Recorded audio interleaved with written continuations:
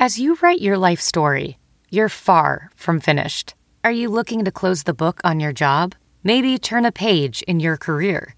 Be continued at the Georgetown University School of Continuing Studies. Our professional master's degrees and certificates are designed to meet you where you are and take you where you want to go. At Georgetown SCS, the learning never stops, and neither do you. Write your next chapter. Be continued at scs.georgetown.edu/podcast. Today's episode of Pitt Panther Rants and Other Sportsmen's Podcast is brought to you by the Sports Drink, your digital watercolor. It's a newly creative internet community tries to find the intersection of sports and non-sports.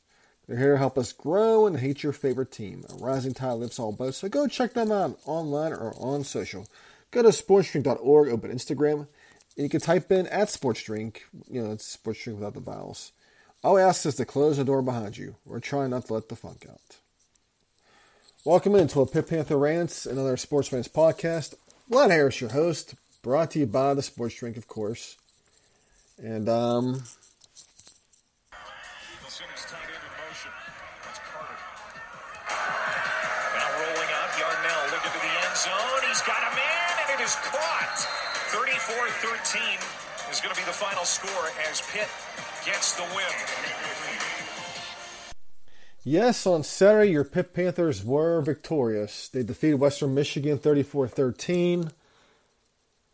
And it was, the whole thing was interesting. I mean, going into the, well, first of all, according to Pat Narduzzi, this game was personal for Pitt, which kind of irritated the hell out of me, mainly because, this team last year lost 2 winnable games, and that's something they should really take in personal. So, I mean, you've already lost to Tennessee. You're barely hanging on the polls. So, I just don't see why this game would be so personal now. But that's just me being a cynical, negative Nancy, I guess you can say.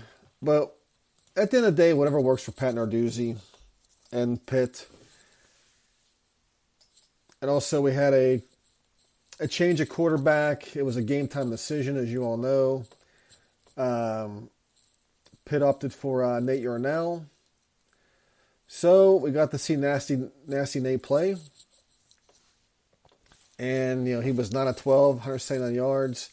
1 touchdown, 0 picks. A 3.8 QB rating. Not too bad. On the side of Western Michigan, this was supposed to be some sort of revenge game for Jack Salopek because supposedly he was looking to commit to Pitt, but then Pitt changed coordinators. They went from Sean Watson to Mark Whipple, which, I guess seeing how Jack played, I guess that was a good thing. Jack was 6 of 18 for 99 yards, 8.3 QB rating. He had 3 picks, whereas I guess receiver Anthony Sambucci, one of these days I'm going to figure out this whole ESPN autoplay crap. He had 1. He was 1-1 for 31 yards and a touchdown and no picks. I don't know. Maybe Western Michigan should have put the wide receiver at quarterback, because Jack looked pretty bad. And of course, the Pitt defense really jacked them up. What is that? What was it? CSI Miami, where Horatio puts on his glasses. I guess you could say he was jacked up, and they go, yeah. Like on what was it? Yeah, what song was it? The Who, I guess. Well, let's find that. Ah, yes, David Caruso. Drive by Miami style. All right, let's see here. Hold on. Let's try this. Drive by Miami style. I don't think so. You don't spend $1,000 on clothes that you're never going to wear. 100 people throwing golf balls at the site of death. Those odds are very slim, aren't they?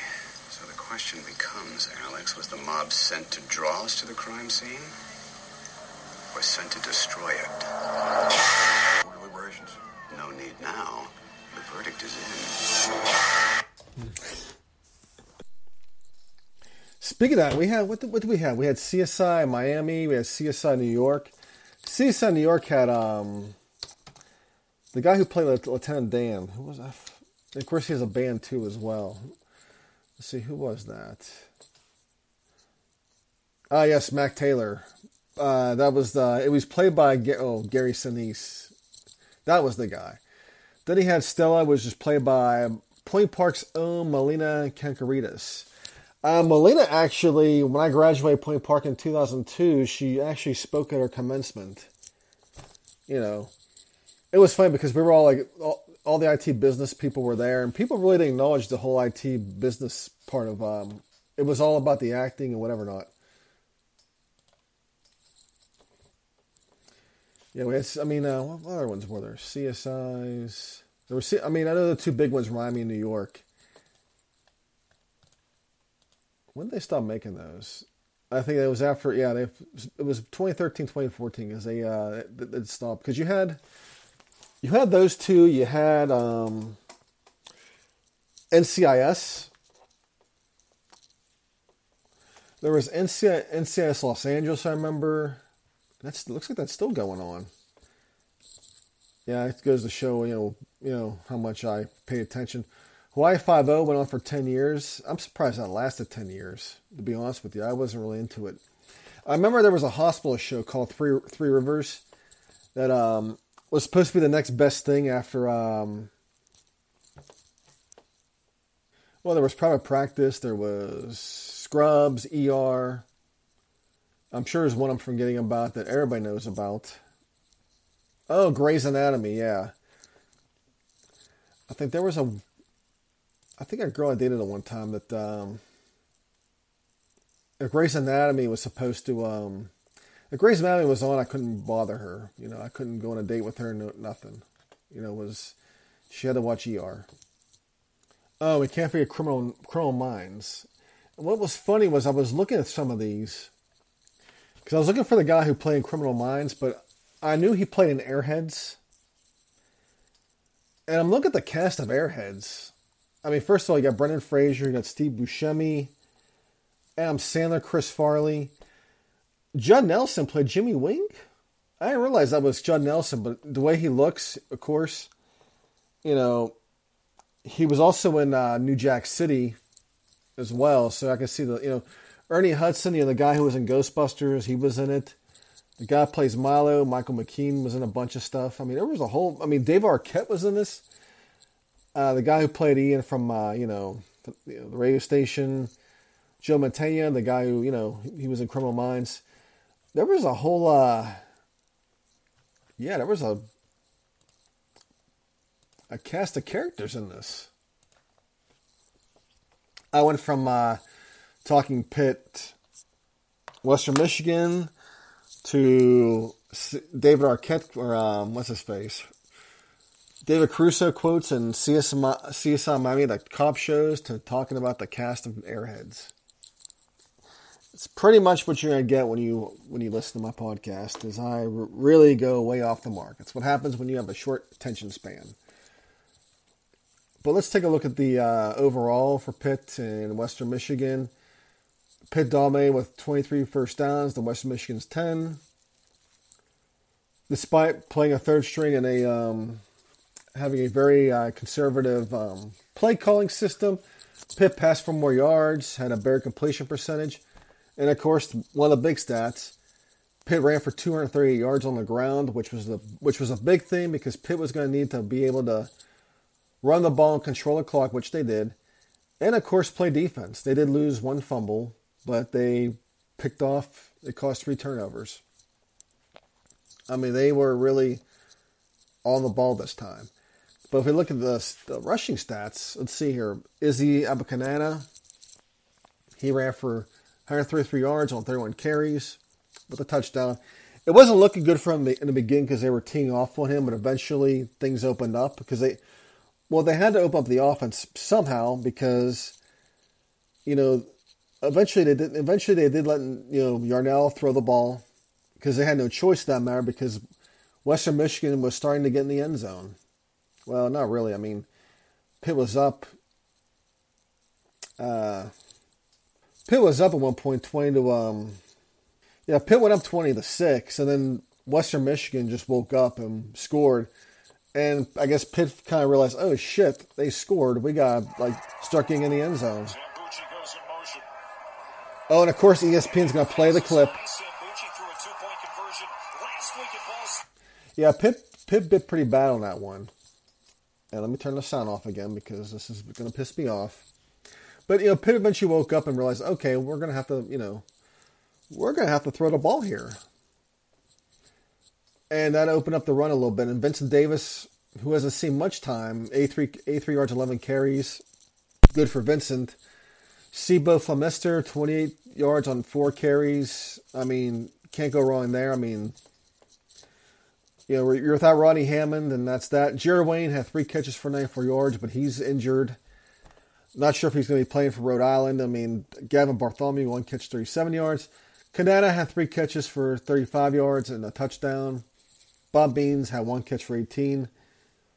I mean, overall, the receivers did their job. Their number wasn't called much. But when they did it. Obviously, there's still some woes on special teams with, Ben Sauls was 2 for 3 from field goal range. At least, he was 4 for 4 extra points. Our punting, I'm kind of concerned about our punting, but, But as far as the rest of the team goes, the injury bug has been biting them. Dalen Hayes is supposedly out for the year, and there's a lot more than that. Pat's pretty mum on injuries, but the Dalen Hayes one, he's missing the season, which really sucks. I mean, Pitt was deep on defense, and now they're thin right now. Offensively, it's been pretty bad as well. But for looking at him, Keelan Slovis was out. That looks like he'll be cleared to play against Rhode Island. Nick Patty's ankle injury seems to be more long-term. Jared Wayne obviously may not be back for Rhode Island. So there's a possibility for that. Ronnie Hammond's been out. And, he ankle sprain there. But then you had Owen Drexel, Nate Temple, Habuk Baldonado, Desmond Alexander, Devin Danielson, Marquise Williams left the game. And, of course, Dalen Hayes. So Pitt's being bit by injury bug, and some people are blaming strength and conditioning. I'm not sure if you can just blame strength and conditioning for these things. I think it's just, Pitt last year, one thing that really helped Pitt last year was the fact they weren't bit by, injuries so much. Kenny Pickett was healthy the entire year. They had Jordan Addison pretty much. The only person they really missed was Taysier Mack. I mean, he was hurt. But luckily, we still had a Blitnikoff winner, and of course, we had Jaron Wayne, and of course, we had Gavin Bartholomew. We had guys who can make. We were pretty much deep on offense. And on top of that, we had two really good running backs. I think I've pretty much narrowed all that down.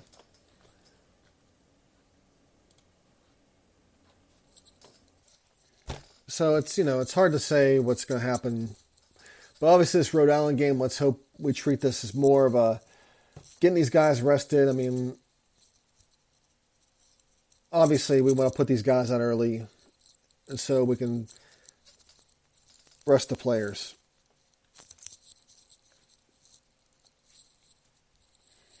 And of course, Rhode Island's on noon kickoff. How fun. On the ACC network. Then they got Georgia Tech the next week. In that case, I hope, Pitt has a chance to be 4-1. And then they got a pretty tough schedule ahead of them. They got 2 weeks. Well, they got Virginia Tech after that, and then they have 2 weeks off for Louisville. They have two. Of course, they're at Louisville with 2 road games. But Georgia Tech, Virginia Tech, they're at home. But with Keon out, if he's out, I mean, if he does get hurt, I do feel a lot better about the quarterback situation. No offense to Nick Patty, but I'd rather see Nate Yarnell in there than him. I mean, despite the conservative play calling, it seemed like he was just more prepared. He knew what he was doing. I don't have my picks in front of me. Let's see here. Did I even save my picks? Let me see here. Notepad. Run Notepad.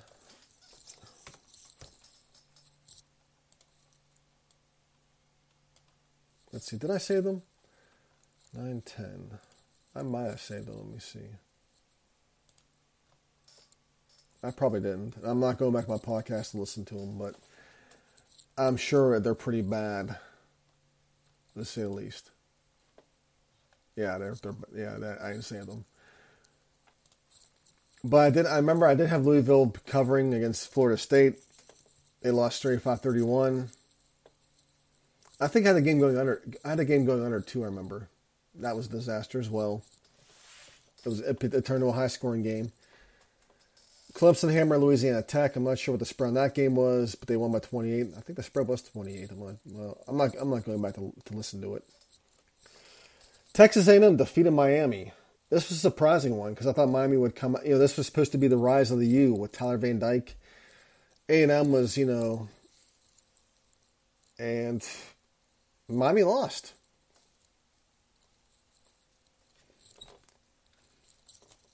In fact, Texas A&M was a -6 for this game, which is kind of not surprising now. I guess Vegas knew what they were doing because not only did A&M win, but they covered. Yeah, gotta love Vegas. NC State defeated Texas Tech. I think I had Texas Tech winning that, or at least covering. I'm not sure what the spread on that game was. Let me see. Texas Tech, NC State.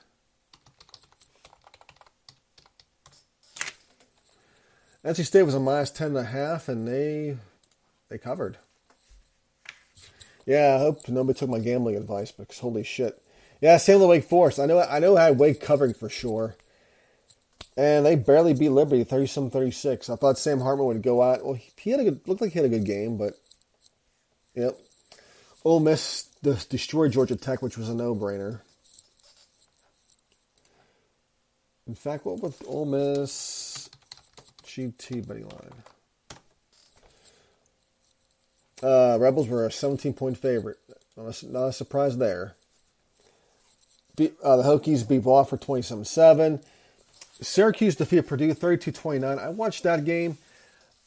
Syracuse, that's a big win for them. They may cause some noise. Because, as Pitt fans, we always penciled Syracuse as a win. And luckily we get them at home this year, but that's going to be a tough one. If Syracuse beats Virginia, because UVA is a total mess right now, they can beat them and Wagner. They may end up ranked going into playing NC State. So that's looking really good. Virginia and Old Dominion. UVA beat Old Dominion 16-14. Again, don't schedule Old Dominion, but Virginia got away with that one. Duke defeats North Carolina A&T 49-20. Not sure what to think of Duke right now, but they're 3-0. Boston College finally gets to the W column. They beat Maine 38-17. Now, for the rest of the top 25, Georgia obviously hammered South Carolina. Ohio State destroyed Toledo. UConn lost to Michigan 59-0. So, yeah, it wasn't basketball. I think I had Nebraska covering against Oklahoma, and Oklahoma just destroyed Nebraska. Or maybe I had Oklahoma covering. I'm not sure. But either way, whatever. USC defeats Fresno State. I watched that game, and I don't know, but USC just has a high-powered offense. Well, Fresno was moving the ball. It's just, I think USC's weakness is obviously their defense. That's going to be an Achilles heel for them.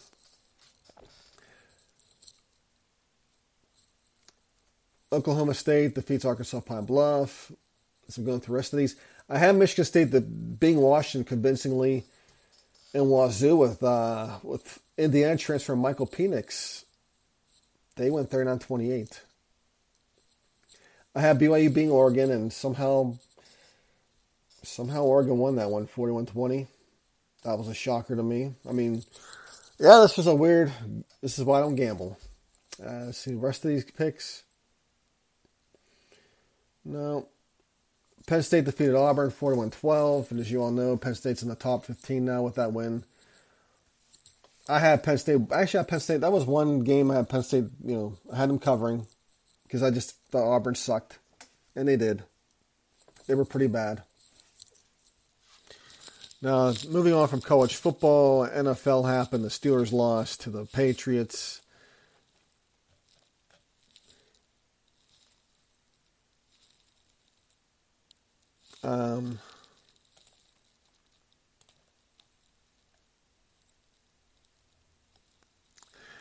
I kind of forgot that the collective IQ of Steelers fans on Twitter is pretty bad. As I made a sarcastic joke, and I guess the person got upset about it. But I did see people, I guess they're supposedly tweeting a Bill Cowher quote about Mitch Trubisky. And there was one person giving Cowher credit for Mike Tomczak, and Bill Cowher had a roster where he should have been to the Super Bowl at least 3 times. And his issue is quarterback. I mean, Neil wasn't bad. Neil got us the 2 AFC title games. We should went to 2 Super Bowls. I don't know how we lost to the Chargers, but we did. We almost lost to the Colts. I mean, we did win that game, but we almost lost. I mean, we underperformed in those games. And then, O'Donnell left after the 95 season. We were going to go with Jim Miller. That didn't work out. We gave Cordell a chance, and that was pretty bad. And then we ended up with Mike Tomczak. Tomczak was a career backup, and pretty much, if you watch him play that year in 1996, you can see why he was a backup. That he pretty much is a backup.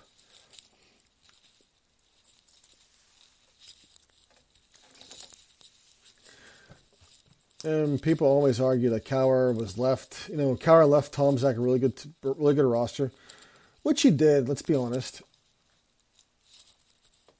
He did. I mean, he left them Ben, Polamalu, and whatnot. But Cowher had a really good defense. He was left a really good offensive line on top of that. I mean, Chuck Noll left Bill Cowher a lot of really good players. I mean, he left them Greg Lloyd, Rod Woodson, and Carnell Lake for crying out loud. Darmonte Dawson, John Jackson. I mean, he left them a really good roster that he could build around. So, I mean, let's be honest. But watching the game itself, offensively, they just don't look great at all. I mean, they don't seem to be challenging the other team's defense. I mean, they're not throwing the ball downfield. I mean, it's like they're afraid to do anything. I mean, Mitch Trubisky's been in the league for Lord knows how long. I mean, if you're afraid of him throwing downfield or whatnot, then probably you should exercise some other options. I don't know. That's just me. But on the plus side, everybody else in the AFC North lost. That's a good sign. I mean, the defense did all they could. Towards the end, though, they just couldn't get off the field.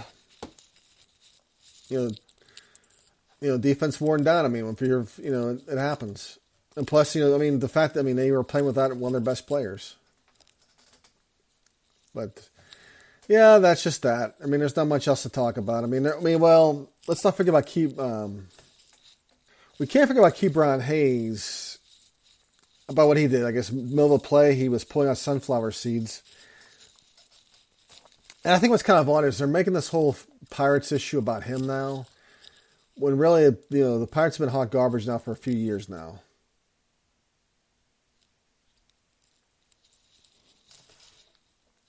And, you know, what he did was it's not the reason why the Pirates are trash right now. I mean, it's like, you know, it's almost like you're working for a failing company. They're saying, "Oh yeah, make sure you're clocking into your time expense report on time." I don't know, whatever. I'm not gonna spend too much energy on it, but I just thought that was, you know. But oh well. Anyways, guys, I'm done here. You guys have a great week. If I am podcast later this week. Hell to Pitt. Talk to you later. Some people just know there's a better way to do things, like bundling your home and auto insurance with Allstate, or hiring someone to move your piano instead of doing it yourself. So, do things the better way. Bundle home and auto and save up to 25% with Allstate. Bundled savings vary by state and are not available in every state. Saving up to 25% is the countrywide average of the maximum available savings off the home policy. Allstate Vehicle and Property Insurance Company and Affiliates, Northbrook, Illinois.